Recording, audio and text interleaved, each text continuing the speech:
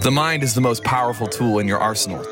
I created this podcast as a daily supplement for you to invest into your thinking.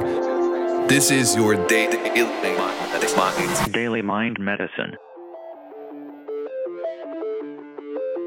What's up, crew? Top of the morning to you, or top of the evening, whenever you're listening to this. Wherever you are, thanks for tuning in. Getting so many great reviews and great feedback from people, and it's so motivating to be able to give back and to serve and to spend some time with you, whether you're in the car, in the gym, whatever. But just a reminder that the moments that are oftentimes the most important. I was thinking about this morning. Think back on my life and my growth curve, and the seasons that were the most instrumental and monumental for the development of my personality, the development of my endurance, my skill set. The most important moments, the moments when your behavior matters the most, are the moments that you're down.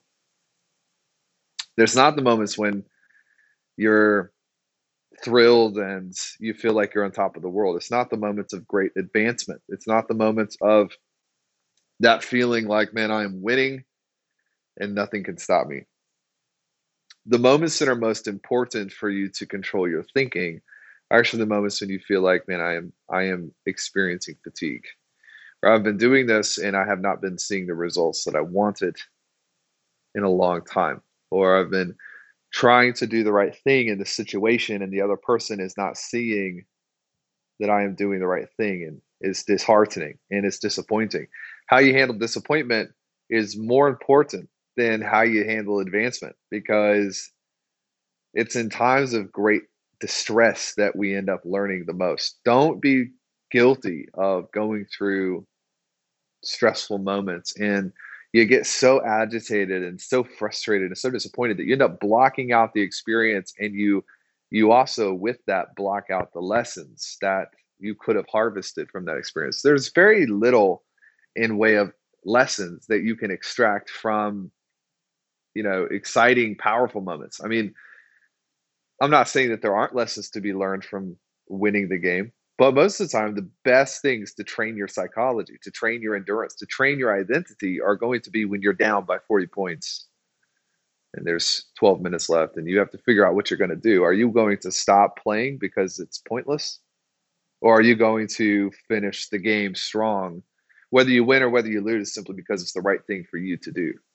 Some of you are in that same spot in business or in life in general, where you feel like, man, getting to my goals here seems like it's impossible and it's pointless. Well, are you going to wake up and play the game to the best of your ability? Or are you going to end up throwing in the towel simply because you don't feel like it's likely? But let me tell you, some of the best things that ever happened to me were when I did not see the end. I couldn't necessarily visualize the light at the end of the tunnel, but I just kept playing the game. I kept moving forward.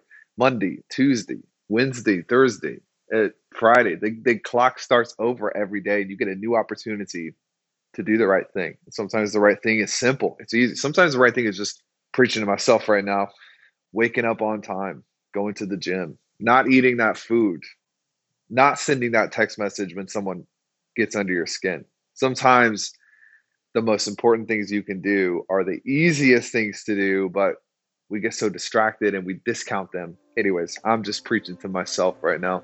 I know nobody listening to this struggles with anything I'm talking about, but if you are in a season of disappointment, my friends, you are in the right place. You are in great company, because everyone at the top started at some point towards the bottom.